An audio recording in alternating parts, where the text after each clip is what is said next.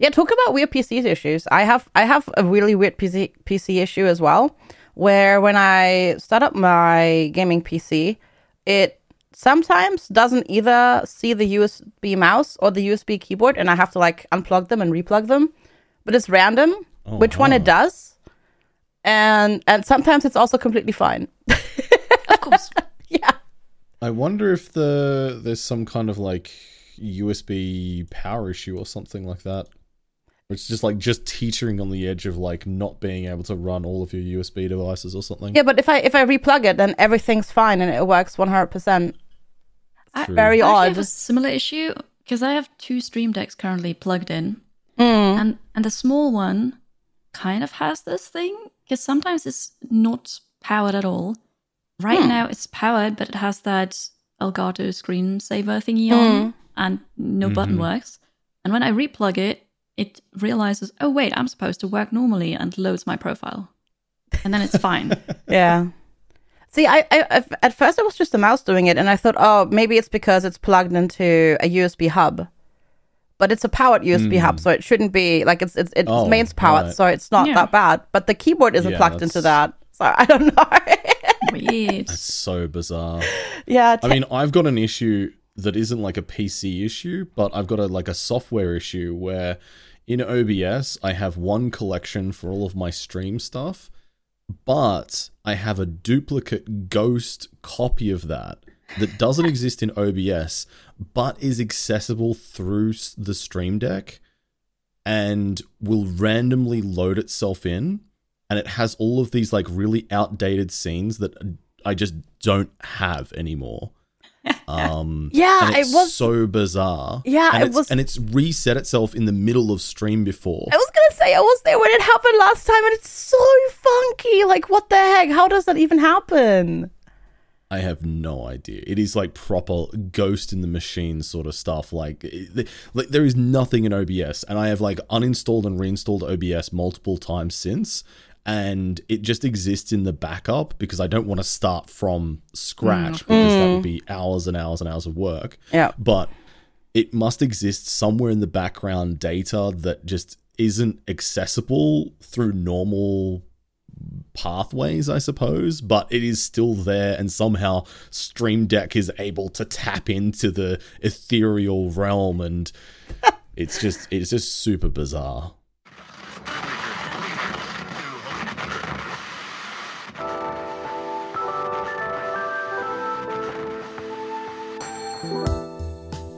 That is super bizarre. But you know what is not super bizarre? Or maybe it is. You decide. This week's episode of the Halcyon Frequency Podcast. Welcome. This is episode 76. We're recording this on the 29th of June. This is airing on the 2nd of July. Welcome to summer. That means almost more than half of the year is already over. And I'm FG. I'm currently hosting, or today hosting, I should say. And I'm here with Drongo and Kiri. Good morning. Kiri, how are you doing today? Good morning. I'm all right. I'm a bit nervous and anxious because conventions are starting and going to be very busy this weekend. Also, sad Kiri noises because summer. Yeah. But the further we get through summer, the closer Christmas is, right? That is correct. But also our vacation. Don't forget about that. Oh my God, yes. That's coming first. 2 months. This is insane. I don't know how, when, why, what. It's bonkers. I can't wait. I'm so excited. How are you, Drongo? I'm good. I'm making happy Drongo noises because winter, so yay for me. Oh yeah, of course, yeah. Of course. Very good. Of course, it's winter in Austria right now. No, I'm just kidding. No. Yeah, God. I wanted to throw that out there just, to make sure that we're including the whole globe, not just speaking from a northern hemisphere perspective. You're absolutely right, though. Yeah, you rightly should, or you should, rightly so. That's a good point. I mean, there are more of us than of you, but still, you should talk about it regardless. Yes, definitely talk about it. I always want to hear about winter. I just want to hear about like places that I haven't been to. I mean, that too. Yes. Because I love exploring places that I haven't been to, and if I can't get there, then having people talk about their experiences there is the next best thing. basically. What places have you been to, FG? So I've never been to the Southern Hemisphere, but Okay. I've been to 4 continents. So I've been to America, North America, obviously Europe, North Africa, and then Asia. I've traveled quite extensively, but I've never made it below the equator somehow. Yet, I should say. Soon TM, hopefully. Yeah, like day. I was Where maybe do you want to go then on the Southern Hemisphere? I want to go to Australia. I want to go to New Zealand. And South America would also be really cool, I think. Yeah, South America is somewhere that I'd really love to go to. Yeah. But I don't know. I've sorry Australia, but like most of the globe, I got pulled into New Zealand because of like Lord of the Rings and stuff. But it's also just like because it looks so similar, but also not to like the UK. I don't know. It's just New Zealand is just this weird place, and there's just really cool stuff there that's so different. Yeah. Still, like it's same but different. I don't know. It's hopefully, I don't know. Maybe next year. I don't know. That would be cool. Like maybe I'll treat myself for my like big birthday. Because I got big birthday next year. Don't know yet though. Maybe. Depends. I mean, New Zealand is a beautiful country. It's definitely worth going to. Yeah. And it does have a climate that is not dissimilar from the UK. It is quite often, fairly cloudy and a little bit rainy. Yeah. I mean, depending on where you are, of course. Yeah. It is a fairly long island, I suppose. But yeah, it is a very beautiful country. Yeah, absolutely. Like, yeah, hopefully I get to go someday. That would be great. But I don't know. I talked to Kiri about this already. I did my taxes yesterday, so I haven't done them yet because I still need to tally my expenses, but ouch. so maybe no vacation next year from me. I'm in the midst of doing that exact thing at the moment myself. Yeah. I've tallied the income. I've not tallied the expenses yet. And this year is one of those years where I have to pull out every single trick, like get the heating bill and the electricity bill and all of that involved. Which, to be fair, is not a trick. I mean, that's legit, right? Because I'm working from home, but still, yeah, that's definitely a thing that's coming up. But yeah, we have like less than 80 days maybe till our vacation, which is insane. Where's the time gone? Wow. Yeah, this year's flying by. It's crazy. So for all of the listeners out there, where are you going on your vacation? Good point. So in 71 days, because I just checked, I've got Chapel come on and just use it. 71? 71 days. Last time I checked, it was like That's 86. nearly 2 months. Yeah, no, it's very close. Shortly coming up. FG, her husband Lex, Mystery, my husband, and I were going to Japan together for 3 weeks. And we've got a whole journey booked of so we're going to start in Tokyo, and then we're going to go to all the places FG can tell you about, and then we're going to end up in Tokyo again. And go to Tokyo Game Show as well, because that just so happens to be when we're there. Yep. It's amazing. It's going to be amazing, So yeah. cool. Yes, I can't wait. Yeah, we're going to Tokyo. We're hitting up Kyoto and Kyoto, Osaka, Kobe region. We're taking a detour to like this tiny onsen town in the middle to like chill, take like a weekend to just chill and just it's gonna be awesome. Like I've been to Japan before, so we're gonna go hit up some places that I have been to before, but I don't mind seeing again at all. And then we're doing like at the end we do a week in Tokyo where we'll just do all the Tokyo things and do like the shopping and all those things. And it's gonna be amazing. Can't wait. I'm so excited. Like the closer it gets, the more excited I am. I'm like one of those weird people that I am, if it's not immediately happening to me, I don't really get excited for stuff. I usually get anxious more than I get excited. Oh no. And then it's not until I'm like usually when I'm at the airport is the moment where I'm like, oh, I'm actually a little bit excited now. And more specifically when I'm at the gate. Because until I'm at the gate and I know I'm not missing anything, I'm anxious. Yes. And then I'm like, okay, all right, everything's fine. I can let myself be excited now. Yeah. Do you definitely describe my anxiety state as well? For sure. Like 100%. And like it's still so far away that the anxiety hasn't started yet. But yeah. As soon as I start traveling, so I leave the house, that's when my anxiety kind of like starts dissipating, but it'll ramp up like the week before. But the thing is, it helps that I'm not by myself. So Sure. yeah. That helps. Absolutely. Like just I think for me, I get more anxious when I'm traveling with other people because it's no longer just me and my experience on the line; it's everybody else's. Oh, Oh, I really like no. the backup. Okay, gotcha. Okay. yeah. No, because for me that it helps to have other people there because then you can brainstorm in case something goes wrong, and it's not just on you. Because That's fair. yeah, I have had some harrowing. No, it's not really harrowing traveling expenses, but like I had this whole trip plan. Not trip. It was for an excavation to go to England for like 4 weeks. And it was all like planned because like I had to take a train to the airport, then take the plane, then take a bus, meet a random stranger at this bus station in the middle of nowhere in Devon, because this was another volunteer from the excavation that I didn't have the phone number of. So I had to be on that plane, on the bus to Devon to meet that person, because otherwise I would have not been able to contact anybody and tell them stuff is not happening. And then German trains being German trains. Obviously, the train was delayed because there was apparently somebody like on the train tracks. So they had to stop. Then we pulled back into the station and the time just kept ticking and ticking and ticking. And like it was like an hour later and the train still hadn't moved. And then there were these random people that were also going to the airport in Düsseldorf that I needed to get to. And they were like, okay, now we're going to call our friends.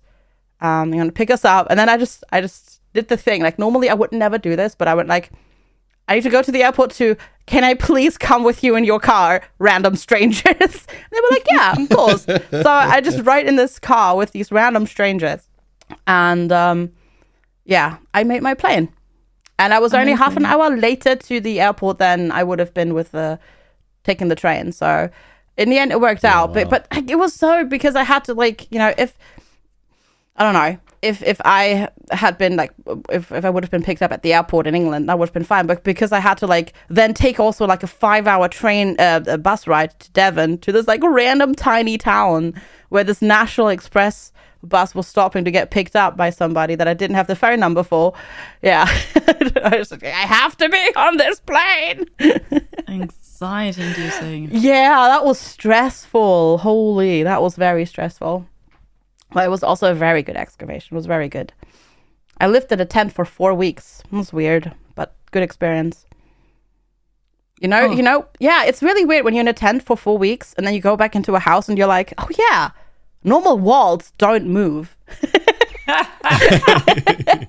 Like That you sounds get so strange. yeah, but you get so used to it after being just in a tent all the time. But it was in the middle of summer, so it was like, it wasn't like cold or anything. It was really good actually. I also find the thing with like when you're in a tent for a really long time, you're always up early because as soon as the sun comes up, it immediately starts heating up. Yeah. And it usually takes like maybe like hour at the most from like sunrise to actually being like uncomfortably warm in there. So you're always like up shortly after dawn. Yeah. Just because otherwise it gets uncomfortable in there and you're just like, okay, we're going to get out of here and actually start our day. Yeah, I'm somebody who usually loves to sleep in, so it's a big change. Yeah, no, but to be fair, we had obviously it was excavation, so it wasn't a vacation. So we had 5 days of work. I had 2 days off, but we were right next to the ocean. So if you got up early, you could swim in the ocean before in the morning. So that was really nice. Yeah, it was really cool. It was really, really cool. That's cool. Yeah. We used to go camping down at the coast all the time. Usually over the Easter weekend. Easter long weekend was very popular. We'd go down there, pack the surfboards, pack the tents, and it was camp right on the beach, and it was just it was amazing. God, that sounds awesome. I like camping too. It's fun. Yeah, it's just really chill. It's like a good way to disconnect from things. for sure. Like not being like, 'cause so this was in like 2011. So I had internet and stuff at home, but nobody had smartphones yet. So I like disconnected from the internet for like 4 weeks. That was something else. Haven't done that since then. Yeah, that's a strange thought. Yep, definitely. But I think it is probably time that we talk about games and what we've been playing. So we're going to take a super duper short break, and we'll be right back. And yeah, we'll talk about games.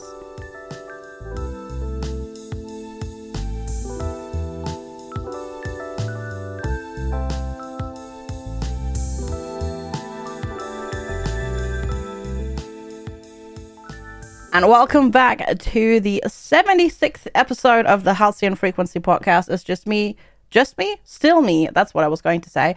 FG, Kiri, and Drongo. And Drongo is going to tell us all about Total War Warhammer 3 and the new DLC that just came out.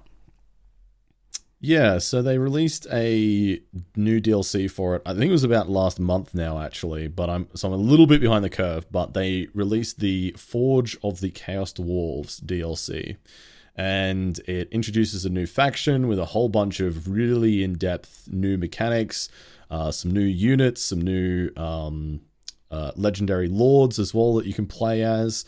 And so I jumped in for that for the first time. I've played a lot of Total War games, and I've played a lot of the Warhammer series of them specifically, and it was good. It's more of the same good stuff, and one of the things that I do really like about the way that they set out the DLCs and the new factions and the new legendary lords is that they always go above and beyond to introduce really, really unique and very characterful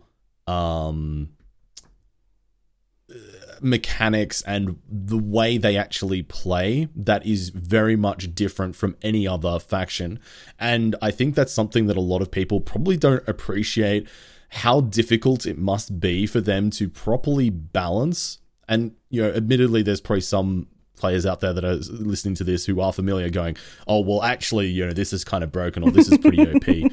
But in general, even being able to get them within a certain amount of parity and having them somewhat balanced while still having extremely different methods of economy and unit generation and different unit types and combat styles, and still managing to have a game that works well together is something that is honestly really, really impressive. And it is a pretty expensive DLC, I have to admit, but it was good. I did enjoy it. The new maps as well, the new battle maps, the new siege areas, the cities are really nicely done as usual. There was a couple of little blemishes that I did notice in the actual map generation, which is a little bit of out of character for the Creative Assembly team. Normally they are like really, really detailed oriented with their map generation, but there's a few little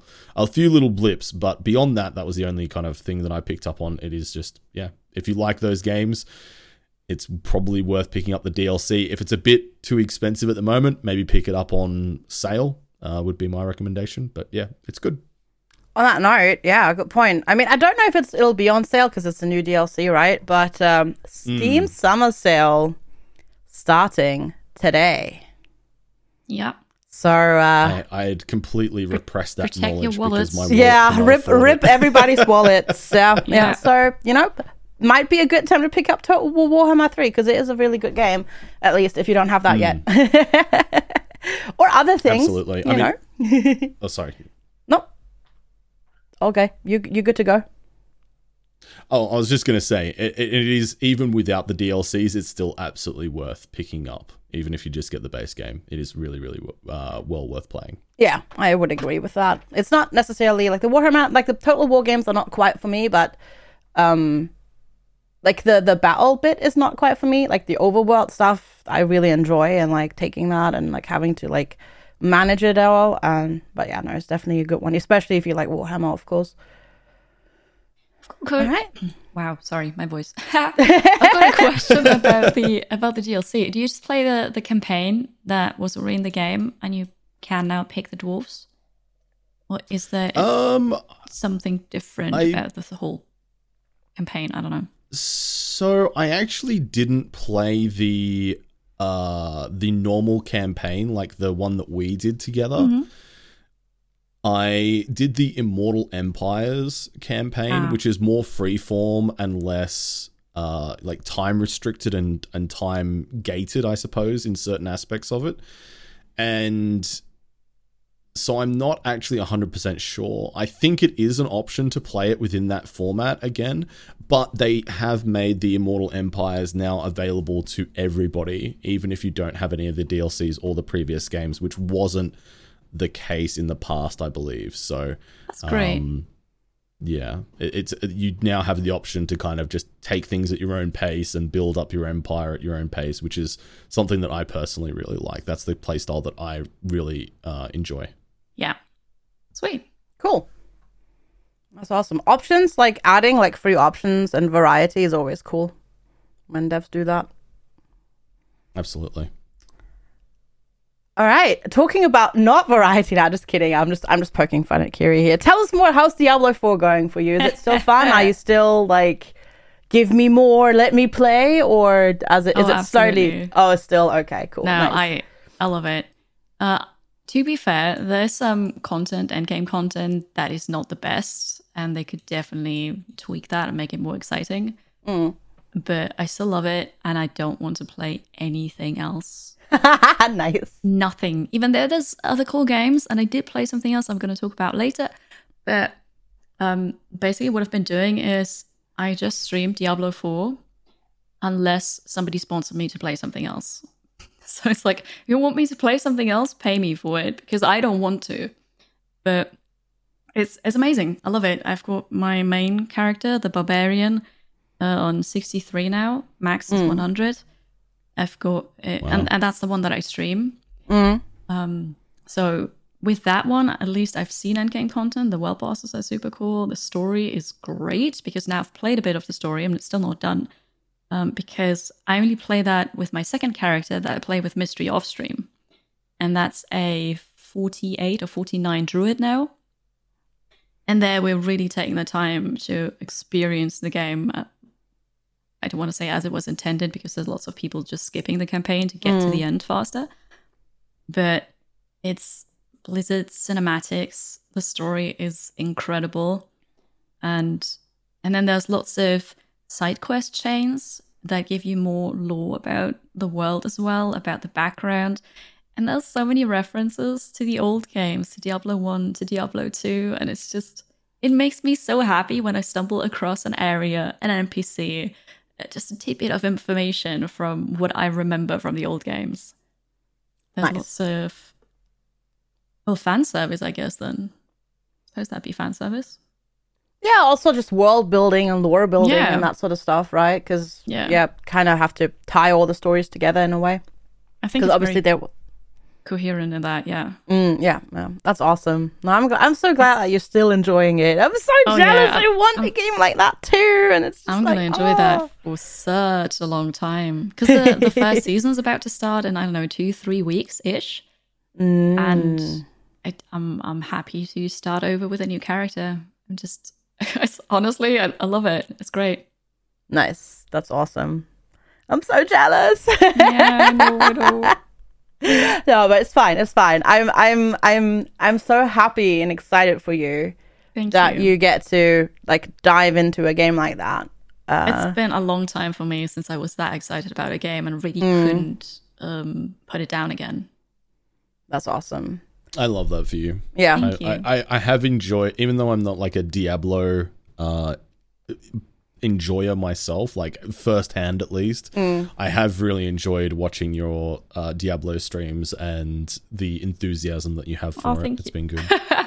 Yeah, it shows. Like, I have so much more fun streaming this, and then it's absolutely people enjoy watching that too, because I'm enjoying myself. It's great. Yeah, exactly. Yeah, there is people can tell if the streamer isn't quite like, or if the streamer is not enjoying themselves, or rather, if the streamer is really enjoying themselves, right? Like they can tell. It's yeah, and it just makes for really awesome content for sure. Okay, talking about games full of references, I'm not gonna. Well, there's not really too much of a story to spoil, but like earlier this week I played Kingdom 80s, which is the newest game in the Kingdom series, which is a side-scrolling 2D base wave defense. Yeah, kind of game where you have to like balance your resources versus like pushing out on the map, getting to your objective versus defending your base from the enemy waves, I suppose. And they've put out several games, and they are all been more like fantasy inspired. So you're riding like a horse, and you have like your normal archers, and you've or like historically inspired. I don't know. You're like a king on a horse with a crown and stuff like that. But they released Kingdom 80s this week, which is set in the 1980s. So it's basically sort of Stranger Things meets Kingdom in a way, because you play like you are still the leader. You're not the king. You're just a leader, and your like commanders or whatever are other teens in your biker. It's not really a gang. Like you're not like mean or anything like that, but you're like teenagers riding around on bikes in the 80s, and you start off at like the first map is like summer camp. You start off there, and you recruit kids to like fight, because you still fight the greed, which is the enemy, and you still get coins from like chopping down trees and doing things. But then like instead of like doing work, the kids do chores and they generate money for you like that. And it's just like chock full of like references to the 80s, and it has like this really nice synthwave soundtrack. And it's not like the longest Kingdom game, so I played it on normal. It took me about 9 hours to beat in total, I think, but that was obviously with streaming it, so taking breaks and stuff like that. But I played it also on normal. Like there's more difficulties, like higher difficulties than that. But I don't know, it was just a really good ride. Like it felt like playing or like experiencing one of those like sort of overcoming obstacle stories from the 80s. So like sort of Stranger Things, or maybe like The Goonies or anything like that.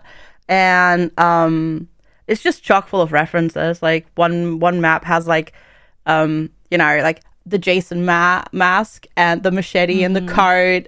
And you can, like, when you go to the mall level, there's like lots of posters, and it's like E.T. and Indiana Jones, obviously like not like written out as E.T., but you can like make it out in the pixel art.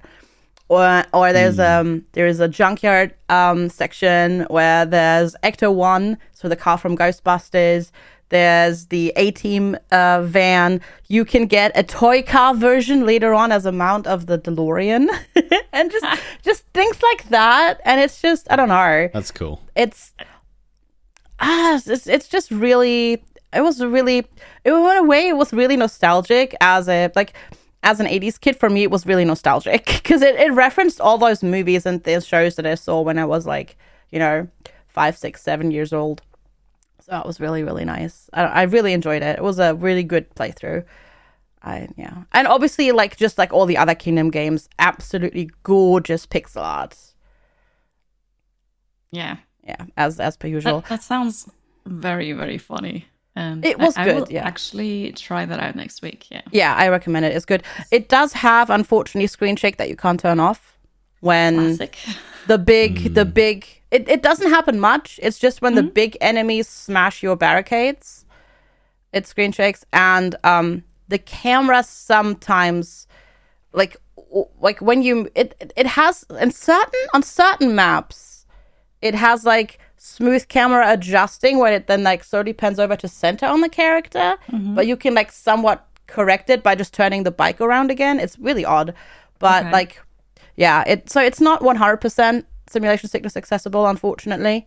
But it's not so, it doesn't happen so often that I was like, oh my god, this sucks, or like I feel sick or anything like that. So hopefully it'll be fine for you as well. The nostalgia was bigger than the issues with simulation sickness. Yeah. Also, what I would definitely highly recommend for you though is to go to the main menu setting and zoom out as far as possible. because if you don't, there's some parallax scrolling going on, and of course at the bottom they have the river which reflects everything. So if you zoomed in, that's a bit much. I had to zoom out to max distance for that to not be an issue. All right, I'll do that. Thank you. But yeah, besides Did you that, play with keyboard or controller? I actually play it with mouse with keyboard. Mm-hmm. You can play it with controller though. Definitely, you can do both. I just started I was just on wondering if keyboard.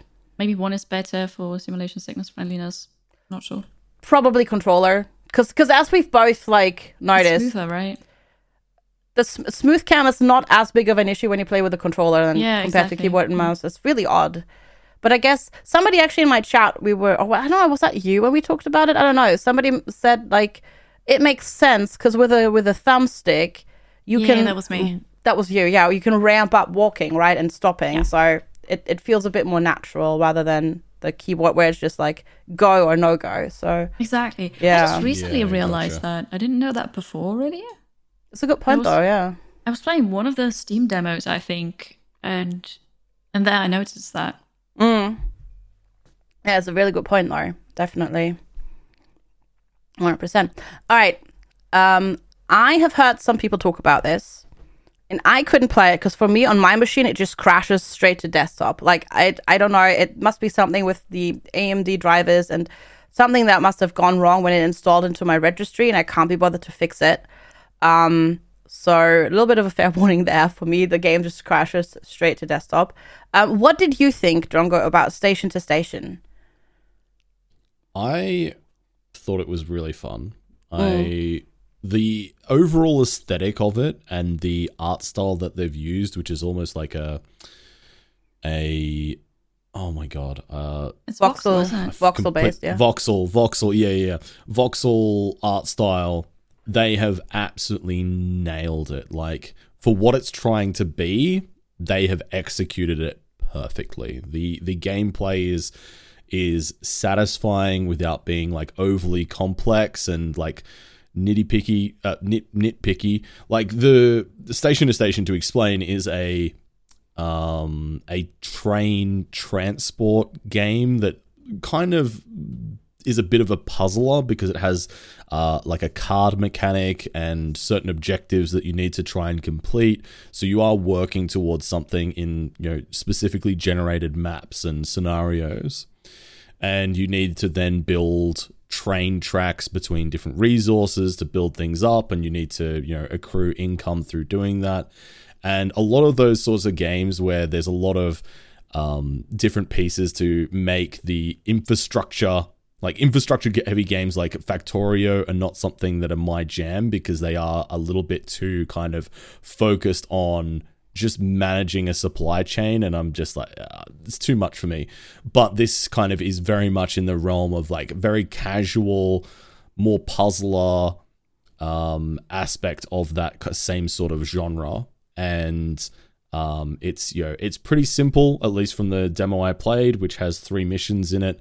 But for what it is trying to be, they've absolutely nailed it, in my opinion. Like, it is just really fun.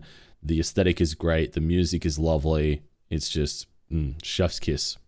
Beautiful. Awesome. I agree with that, yeah. Because I also played it.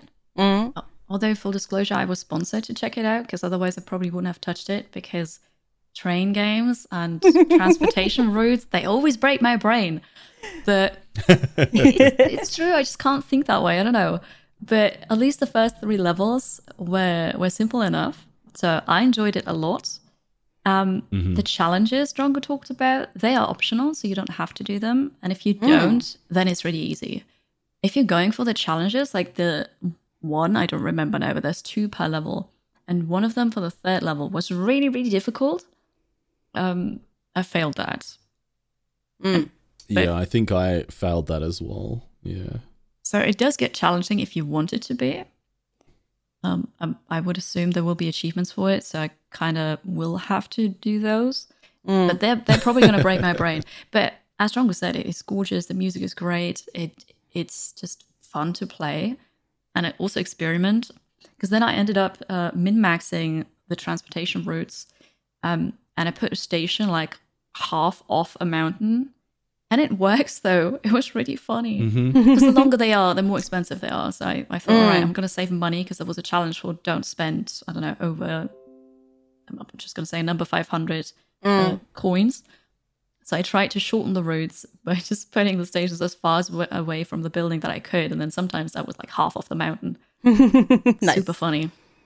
Awesome. Good game. Or good demo. Yeah, I really hope that whatever's wrong with the demo, it doesn't translate to the main game for me. I don't know. I feel like I probably have to like. It feels almost like, you know, the issue that Jess had with the game that she played recently, where she had to like go into a registry and fix stuff. It almost feels like I'll have to do that. I don't know.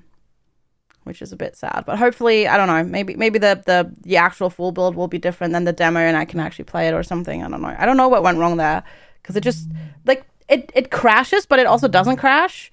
Like I get the pop-up from, like, I think Unity is the engine, and it says like the game has crashed, but I can still actually interact in the game and like fiddle around with the menu, and actually it only then crashes when I try to start a map. It's Yeah, right. Talking about haunted and ghosts in the machines, right? Like, yeah, very odd. Yeah. Very, very odd. I've never had that with a game before. So yeah, hopefully I get to experience it as well. Because I agree, like, voxel art is just, if you do it right, it's just so gorgeous. And Station to Station does definitely do it right. Yeah. I've definitely seen games that have used voxel art and I've just been kind of indifferent about it. But this is one of those games where I think they've really, really nailed the aesthetic. Yeah. Yeah, another one that has done really great with voxel based art is Cloudpunk, in my opinion. It looks really, really cool. And I can't wait for the heckin' live sim to take place in the same city that Cloudpunk plays in. Oh, can't wait for Nivalis. But that's just me, just rambling. All right, Kiri. You gave in to your chat requesting it. And I'm actually really glad you did, because I want to hear more. Because this is a game that was announced, gosh, I want to say last, not E3, not this year, but like 2022, not E3, or maybe 2021, I don't know. And everybody was kind of like excited for it.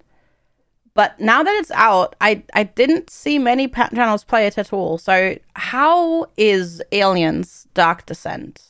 Tell me more. Yeah, I liked it a lot, actually. So it's in the Aliens universe. Apparently it plays after the third movie, I think my chat told me. And it's a real-time strategy game. But imagine XCOM, but real-time. Because you have this hub world, and there you do some research, you unlock some new weapons, you repair the ship, because you've got to repair a ship. And then you manage your team. So you pick a team for a mission, you can rename them as well, you can equip them, and then you head out on a mission. And it's really well done, because the game is hard. And there's actually a disclaimer after you pick a difficulty saying that this is really hard. So could have told me that before, but it's all right. And you head out to a mission, and there you've got several objectives. And I was playing. So there's a prologue, which was very scary, by the way. Holy, it startled me so many times. After that, it gets better. Maybe because in the prologue you run around as one person, and then you have a squad, because it's then squad based. You control the squad at the same time, so you can't just say this person goes over here, that person goes over there. It's just squad goes here, does this. I forgot what I was going to say. Anyway, about the squad, it's really cool because you have a flashlight to just get a better look at things, and you point your mouse cursor as flashlight in one direction, and then the closest person to your mouse cursor will use the flashlight. And then you move the mouse cursor over your squad to the other side, basically, and the first person will turn off the flashlight, and the other person closest to the cursor will use it. And I found that so impressive. I don't know if that makes sense. No, I get it. I get what you mean. Yeah, that's really cool. Like, that's that it's like so not necessary that they did that, but it's cool. Yeah, Like- it is really cool. It makes a very... I felt like I was in a movie because it's also rather long cutscenes, actually. And I felt like it's kind of an interactable movie. And, what I was going to say is that the missions are really long.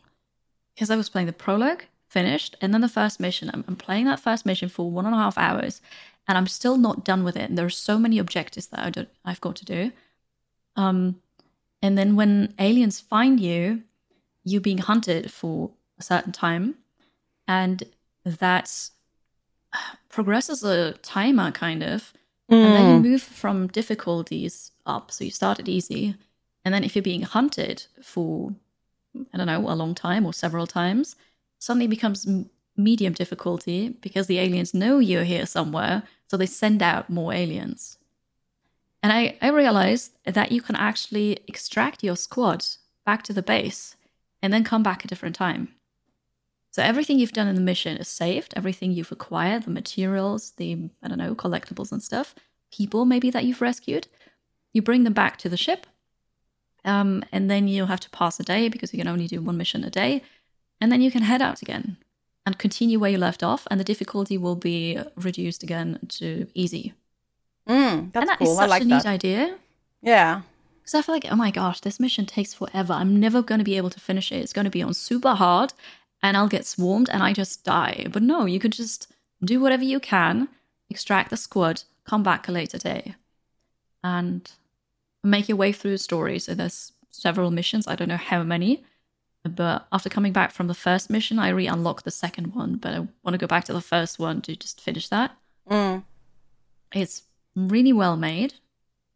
And I like it. You've got this...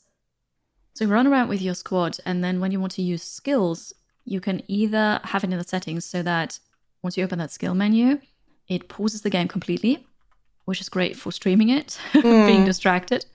Or you can have it on slow-mo to make it even harder, so that the aliens will still very slowly run towards you. But yeah, it's fun. You've got different weapons, like a shotgun. You can use suppression fire, grenades, flares. And you unlock more as you progress and gather materials to then unlock that back of the ship. Cool. I really like it. I'm surprised not more people are playing it. But then I had trouble playing it because I wanted to play Diablo. But I do not regret this. Like, this is good. Yeah, I don't know. Like, everybody was like super excited when it was announced, and then like I think it's because they just kind of, it was almost feels like a shadow drop. Like there was not much promo going on, I feel like, for this, and then it just came out, and like I know one big streamer who played it, and that's it. Yeah, right. Yeah, don't know. It's definitely worth checking out if you're into real-time strategy. But yeah, I think XCOM, more like Age of Empires for the real time. But yeah, good. Yeah, it looks really cool, but now that you said that there's so many like cutscenes and stuff like that, I'm not sure if I want to play it because I don't get many nightmares, but the one thing that gives me nightmares is like alien horror. Oh, sorry. Yeah, you don't want that. No. Then it's not for you. But it looks really cool. I don't know. Yeah. I was forced once upon a time to play Alien Isolation. I could not finish that game. I could not do it. Nope.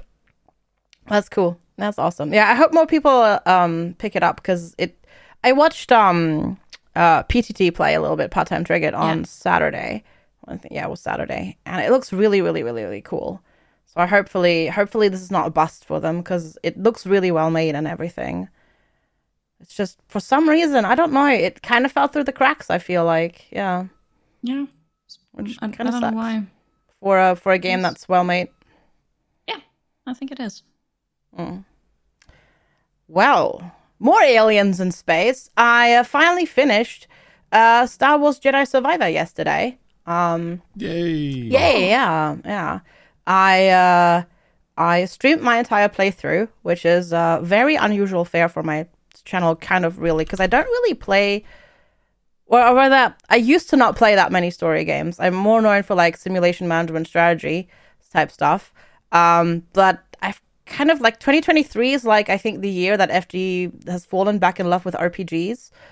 And I've just been playing RPGs left, right, and center. So I played this on stream, even though it like wrecked my viewer numbers. But I was just like, I'm just enjoying myself. I'm gonna play this, whatever. I finally finished Star Wars Jedi Survivor. I played, well, when I say finished, I mean I played through the story. There was still so much to unlock and scan and learn. There's so much lore in that game and everything. It's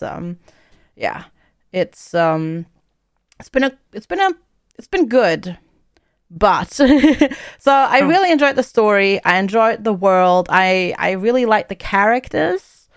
Playing both Fallen Order and Survivor kind of made me fall more in love with the world of Star Wars. But like Jedi Survivor needed at least half a year longer, if not more, in like bug fixing, testing, and QA.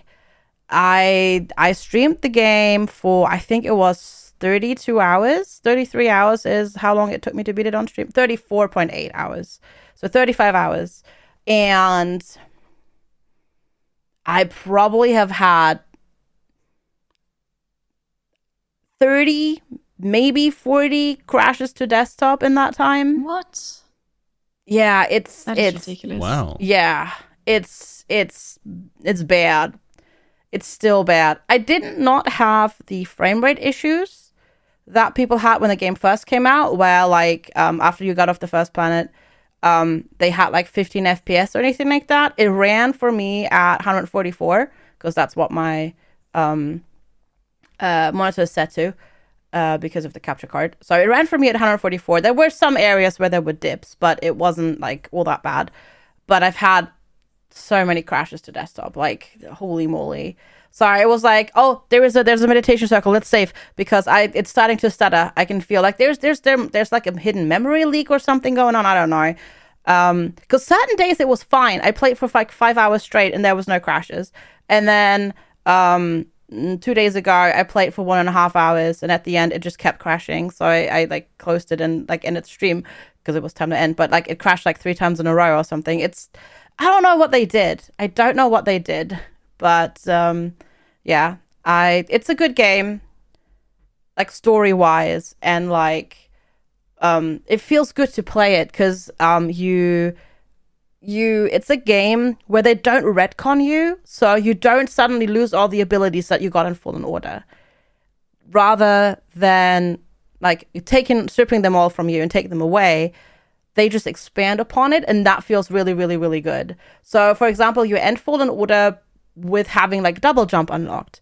So in Jedi Survivor, you still have the double jump, but then you get a dash in the air that you can do as like a, third thing in the combo, which is really, really nice. So that feels really, really good. The world feels really, really good. The characters are great. The art is great.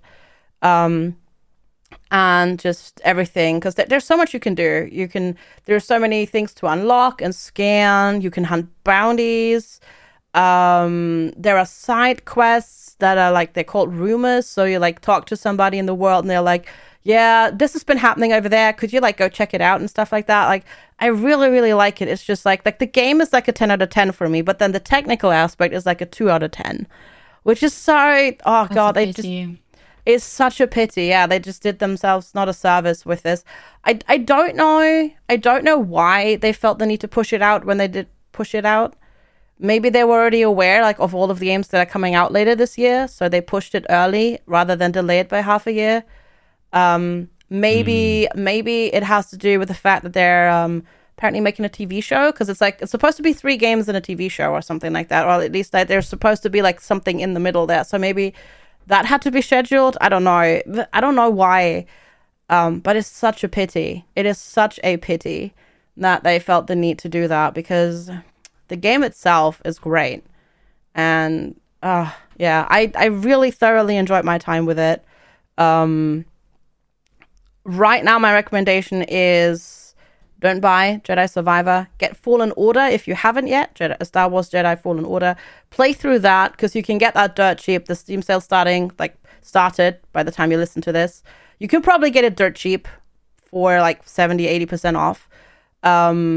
Wait on Jedi Survivor until that's at least 50% off, because yeah, they've still been patching it. Like there was just a patch like a couple of weeks ago, but as I said, like 30 to 40 crashes to desktop. It's frustrating, especially if you forget to save, because there's no quick save, right? So you have to go to a meditation circle to save, because you can play these games like Dark Souls if you play on the hardest difficulty. So where meditation circles are basically bonfires, and then if you rest to replenish your heals, all the enemies respawn and stuff like that. But you can also just activate the bonfire or use it real quick to save, so to speak. If you progress and then it crashes to desktop, you obviously lose all your progress that has happened since you last saved. So save yourself that frustration for now and wait. But yeah, I think it's impressive that you actually finished it with those troubles. Well, it's because I enjoyed. Gotten frustrating. Same, I would have just not finished. I enjoyed the game though. It does speak for the game and the story, definitely. Yeah. And to be fair, what I did was like I just saved all the time. Whenever there was a meditation circle, I saved, so we didn't lose too much. But yeah, that was So it's unfortunate that they did this to themselves, and the rating on the Steam store page is definitely warranted. So yeah, get Fallen Order, wait on Survivor, and hope that they can fix it, and then buy it on sale in like, I don't know, a year or something. But last but not least, because we've been rambling for a while, hot damn, Drongo. I played this as well, but tell me about your experience with the demo for Lunar Abyss. Yeah, so Lunar Abyss is a first-person bullet hell sort of like Doom style action game, and it's set in a really creepy sci-fi universe, and it is very characterful. Like, it's made by a smaller team, but they have really nailed the overall feel and aesthetic of the game. Like, it's very kind of like dingy, and it uses the environment and the level design uses space and lighting, at least in the demo, very, very effectively to give a sense of scale, and then give these like really claustrophobic sort of little environments. And the gunplay is, I wouldn't say it's anything like mind-blowing, but it is enjoyable, and it does have like a satisfactory there's definitely nothing about it that I would say is bad or anything like that. It's just, pretty good, pretty fun. And it was just it was a good time. I really liked the voice acting as well. The voice acting that I got to experience was quite nice and quite fun. And the overall universe and aesthetic that they've gone for is really like just unsettling. It's just, and they've done a really nice job of portraying it. So I enjoyed it. Yeah, same actually. Like, it's not something I would have normally picked up, but a community member, a friend of mine, approached me because they work on that team. They're their community manager, and they were like, "Hey, you want to play this?" And it's like, as you said, like the depth of the maps, together with like the almost like brutalist style architecture, and the use of color and the absence of color, because the only colors really in the game are white, gray, a white and black, and then scales of gray, and then red. That's it. Yes. And the use of color and everything is just so nice. And then the one thing that's blue is when you get to healing points, because at its essence there is a lot of like 3D traversal and like moving through the maps, but then you get to these points in the game where it's like a basically a 3D bullet hell that you have to survive and kill the enemies, and then it's just the art is like, the art and the voice acting is what really, really impressed me, and actually left me wanting to play more. When I hit the end of the demo, I was like, you can't leave this here, this is rude, how dare you. That sounds good. I felt the same at the end. I was like, okay, I am actually curious. And I do think that they did a really nice job in the actual demo itself, kind of giving a little taster of the universe, but still leaving me feeling like, okay, I have questions. Like, I don't understand how this works. And it feels like quite a unique story. Like, I don't know that for sure because we've only had a little taster, but it feels like something that's unique and something that I want to find out more about. Yeah, because because it takes place on a moon. I'm pretty sure it's not actually the moon. I think we're somewhere in space above a different planet. But then there's also like a religious aspect that they bring in there. It's almost cult-like, and I don't know. Yes. It's definitely really intriguing. So yeah, 100%. I'm glad I played that a lot. I played it as well. Yeah. All right, we have made it through the games. We did it. Now we'll be right back after the short break, and we've got some news to talk about. So we'll do that. We'll just talk to you in a bit.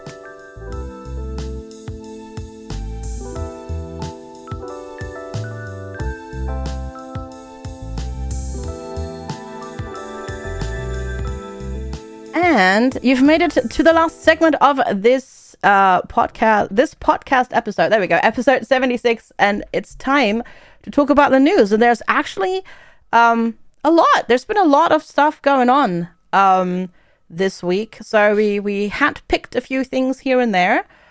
And the first thing is that Among Us, the Among Us phenomenon continues to grow. And Among Us is apparently getting an animated series. It is in the works at CBS Studios.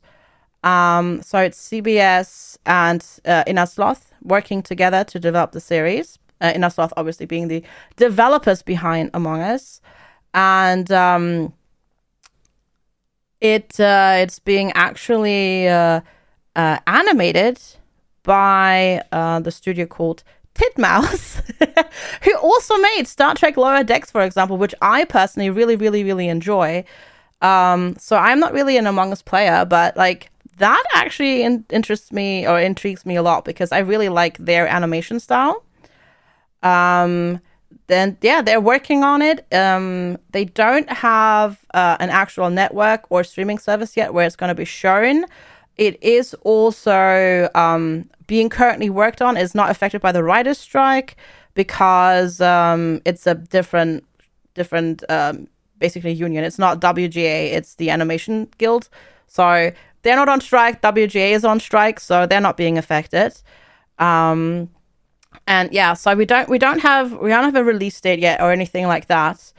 But yeah, I mean, honestly, as I said, I'm not an Among Us player, but you know what? Heckin' good on them. Like, hot damn though.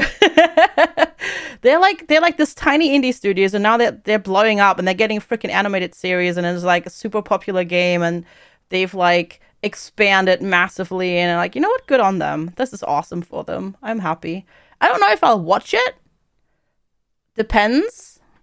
One because this could go in several different ways, right? Like maybe like one season covers just like because ultimately they could make it like a comedy, or they could make it like this serious, you know, there's a saboteur on a spaceship going like sort of like a horror-y type thing.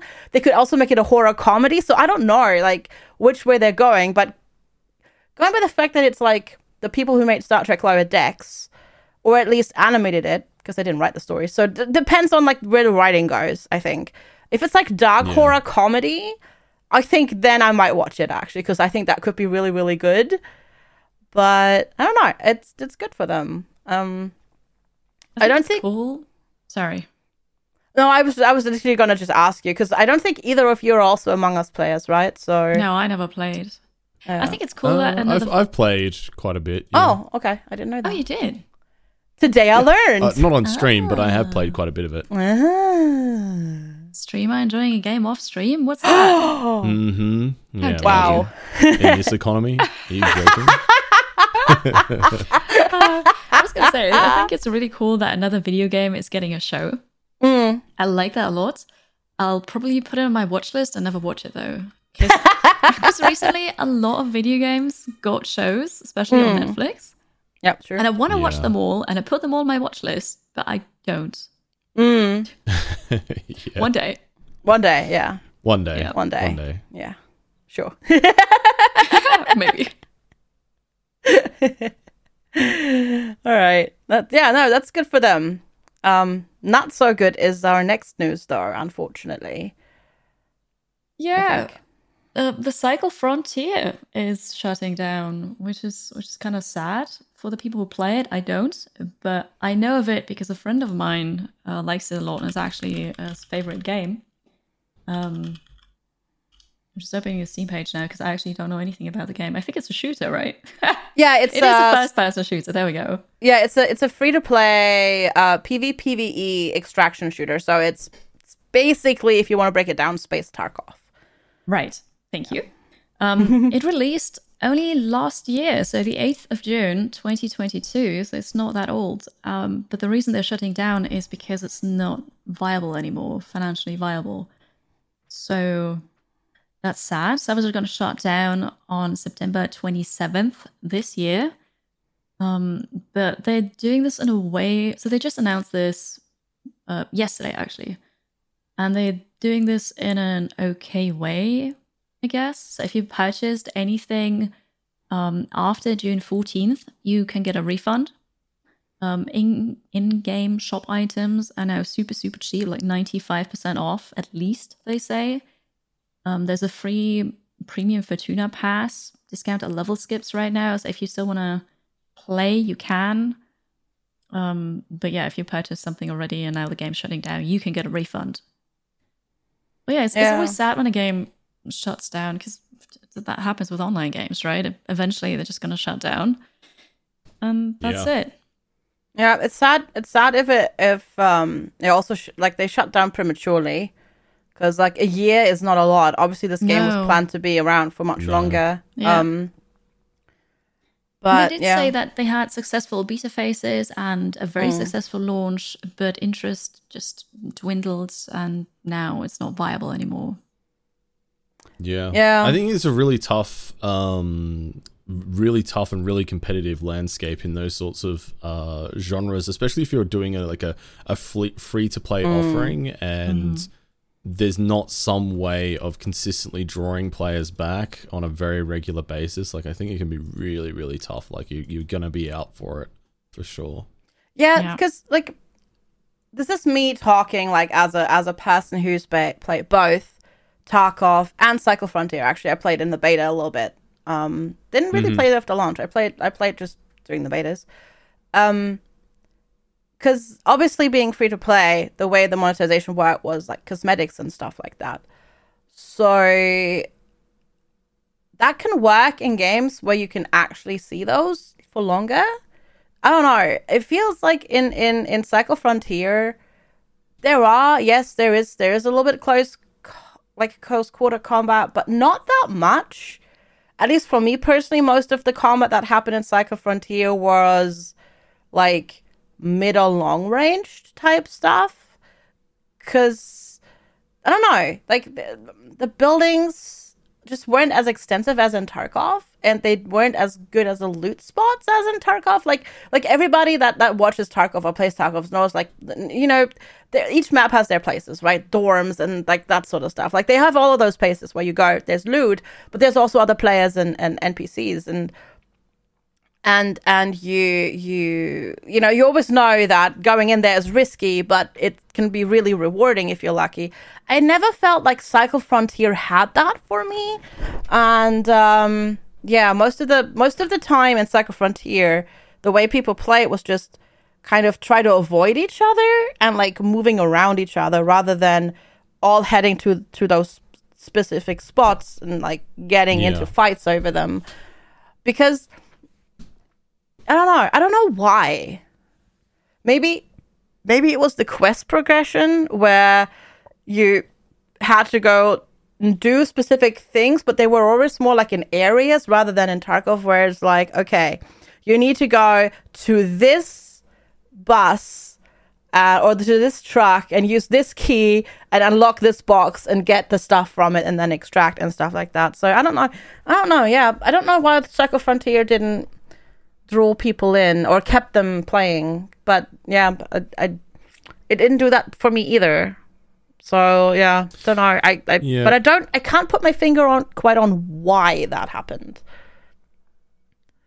I think it's very interesting, like the comparison, like because I've played quite a bit of Tarkov, and I think it is interesting, like the difference in the approach to monetization between the two games, because of course Tarkov is an upfront purchase game, and then they have their wipe cycle, and I think generally speaking, like most people that I know who play Tarkov frequently will pretty much go back and pick up Tarkov again at each wipe, so it keeps bringing people back in and keep enjoying it, but you still already monetized that audience, right? Like you've gotten the money from it, and it is also very popular.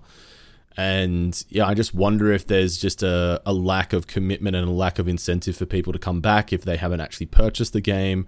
And also, yeah, what you're talking about, obviously I haven't played Cycle, so I'm not familiar with how they've brought about their quests and stuff, but that is something that Tarkov I think does very well, is it creates these extremely memorable moments by the way it very cleverly brings together players into confrontations, and those confrontations inevitably breed excitement and enjoyment, and really, really memorable moments that will stick with you after the fact, by the way those missions and objectives are given to the player to keep them going back in and keep them on the treadmill, so to say. Yep. Yeah. So yeah, it's another Tarkov-like game that unfortunately didn't really take off or keep going, but yeah, hopefully the next project will pan out better, because they did say they were gonna work and focus on different things now, so at least this doesn't mean that their studio is shutting down and people are out of jobs or anything like that, so that's good.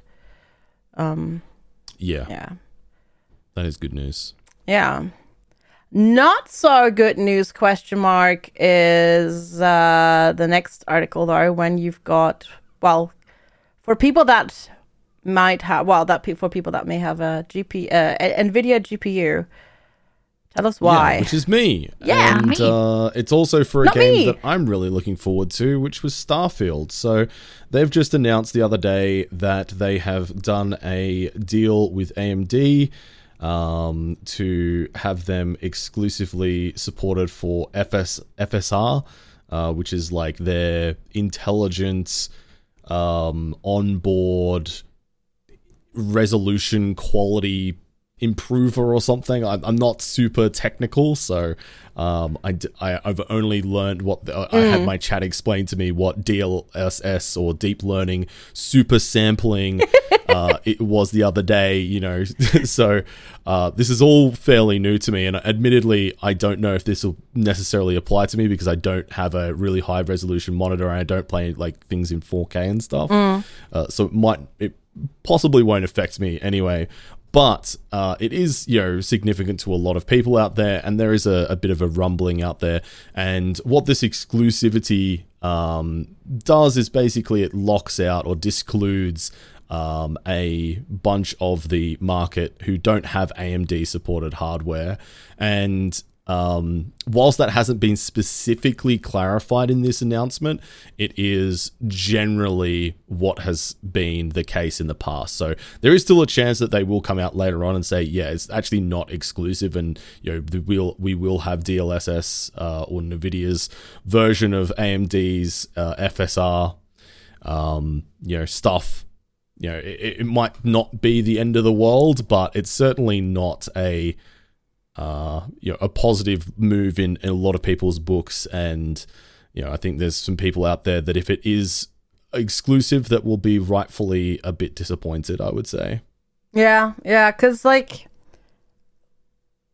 this kind of plays into the whole thing where everybody is like really excited for Starfield, but also like super cautious, and because people are like, okay, we're getting all these promises, but it's Bethesda, and like Bethesda's not been doing so hot, you know, Fallout 76 and all that sort of stuff. So, and obviously all the other super buggy launches and stuff like that. So, this is just another, like, I don't want to say nail in the coffin, but it's another one of those red flags that pops up where people are like, okay. It's definitely not a popular choice. And Yeah. generally speaking, from what I understand, the DLSS or NVIDIA's offering for this same technology is considered to be vastly superior. So this seems to be an indictment on Bethesda in terms of maybe they're, you know, more motivated by the monetization that this deal brings rather than being consumer focused, which is, you know, obviously not going to make consumers happy. So, yeah. It seems that way, because why else would they do that? Yeah. Well, that's the question, right? It's That's the got to be million-dollar about question. the money. Yeah, don't know. Because I'd say Yeah, that absolutely. most gamers have an NVIDIA GPU. Yeah. Still definitely. Yeah. So, yeah, I don't know. If they want people to play their game, they should make sure the majority of players can actually play it on higher resolution as well. Hopefully, yeah. We'll see. We'll see how it goes. It just makes me more cautious, but It's definitely a red flag, yeah. yeah. But I'm still excited for Starfield. I'm not hyped. I don't have it pre-ordered. I want this on record. I don't have it pre-ordered, but I want it to be so good. I just have the hopes that it's good. Please just be really good and fun. Also, you have an AMD card. I do have an AMD card, yeah. so I would be able to take advantage of it, yes. So we'll see. We'll see what happens. But yeah, don't know. It's also like just to like talk about this again. It's a very important launch because it's the first Bethesda game that's coming out under the umbrella of like the Microsoft acquisition. And people obviously kind of hope as well that it's like less of a Bethesda release, less buggy, less glitchy, less broken. And don't know. Yeah, I mean, I think as long as there's nothing game breaking at launch, I think they'll be fine. That would be great. Yeah. I think there's always a element of very unrealistic expectations from a lot of people out there when it comes to Bethesda games because they are just so incredibly large in scope and the amount of different variables and stuff. I don't think it's realistic to expect a bug-free game. No, definitely as not. with any game. But especially a Bethesda game that is like open world, has, you know, thousands of different components, you know, all working together. And, you know, I think as long as it's not broken, like outright broken at launch, like some games have been, one that comes to mind for me personally is Cyberpunk. I could not play that at launch and I was very disappointed. As long as it's playable, I personally won't mind if there's the odd bug. Like I would expect that going into like an open world game like this. Definitely, yeah. Especially an open world game with like 1,000 planets and stuff like that. Like exactly, yeah. Oh god, there's so much about this game that just sounds so good, and if it actually all comes together and works out, it's just gonna be amazing. I just hope it is. I want it to be so badly. Oh god. Oh, but anyways, yeah. So that's the Starfield news. And then one last thing. This is like tangential to gaming in a way. Because it mostly has to do with Reddit. So for a very, very, very long time, the official Minecraft subreddit was a way for developers and players, community members to interact. It has like 7 million subscribers, and basically because of all the crap that's going on at Reddit, so you know, shutting down third-party API, lots of subreddits protesting by either like locking them or marking them as NSFW, which means you can then Reddit doesn't run ads on them, and then Reddit like firing back at that, harassing moderators and stuff like that. basically means that the developers, so Mojang, are pulling out of the Minecraft subreddit. So there is the Minecraft community is losing a very, very, very big like interaction tool because of corporate shenanigans, let's call it that way, which kind of sucks because it's always cool when you know you have a way to talk to the devs and give like feedback and share excitement and that sort of stuff. So yeah, that really sucks for the Minecraft community as a whole, I think, and like just makes Reddit just a little bit less of a place of happening. But then that's yeah, people are decrying that anyways, that with the new changes and everything, Reddit probably will be dead sooner rather than later, which really sucks. So, it's a shame to lose like a channel for interaction with a developer like this. Yeah, exactly. Also, I had no clue that stuff was actually going on Reddit. Oh yeah, very much so. And then I'm not really on Reddit. Yeah, it's been I'm not a Redditor, but I have heard about all the shenanigans going on, the Reddit blackout and everything like that. It's been a pretty big deal in the online space over the past few weeks. Yeah. Oh, okay. Yeah, so we'll see. Maybe Reddit will be gone as well soon. Yeah, basically what they're doing is they're kind of shutting down third-party API access. Mm-hmm. So no more non-first-party like Reddit apps, because the first-party Reddit app is terrible. So everybody uses other ones, and they're all of those will not work anymore. A lot of bots will not work anymore, and all that sort of stuff. And it's just really, I see. Yeah, it's just kind of ruining the entire website basically. But yeah, so that sucks. We'll see what the next big thing is. We'll see. Like for interaction, we'll see. Yeah. So yeah. But anyways, that just about wraps up this episode of the Halcyon Frequency podcast. You've made it to the end. Thank you all so much for listening. Thank you, Kiri and Drongo, for being here with me. Drongo, where can people find you on the internet? Thank you for having me. If people want to find me, you can find me over on Twitch as Bloody Drongo, all one word. And if you want to find me over on Twitter, you can do so under the handle @TheBloodyDrongo. Awesome. And Kiri, where can we find you? Thank you for hosting this FD. I'm Kiri. You can find me on Twitch and YouTube and most social media. Easiest way is 2dkiri.com, and there are all the links. Perfect. And I have been your host for this episode, FG Squared, not just FG.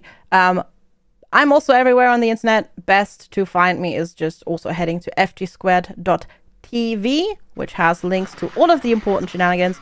Also, Kiri and I will be at TwitchCon EU, where you're listening to this next week. So if you're there, we're there too. Come say hello. Yeah. Absolutely. Yeah. And until then, don't change that dial. This is Halcyon Frequency signing off.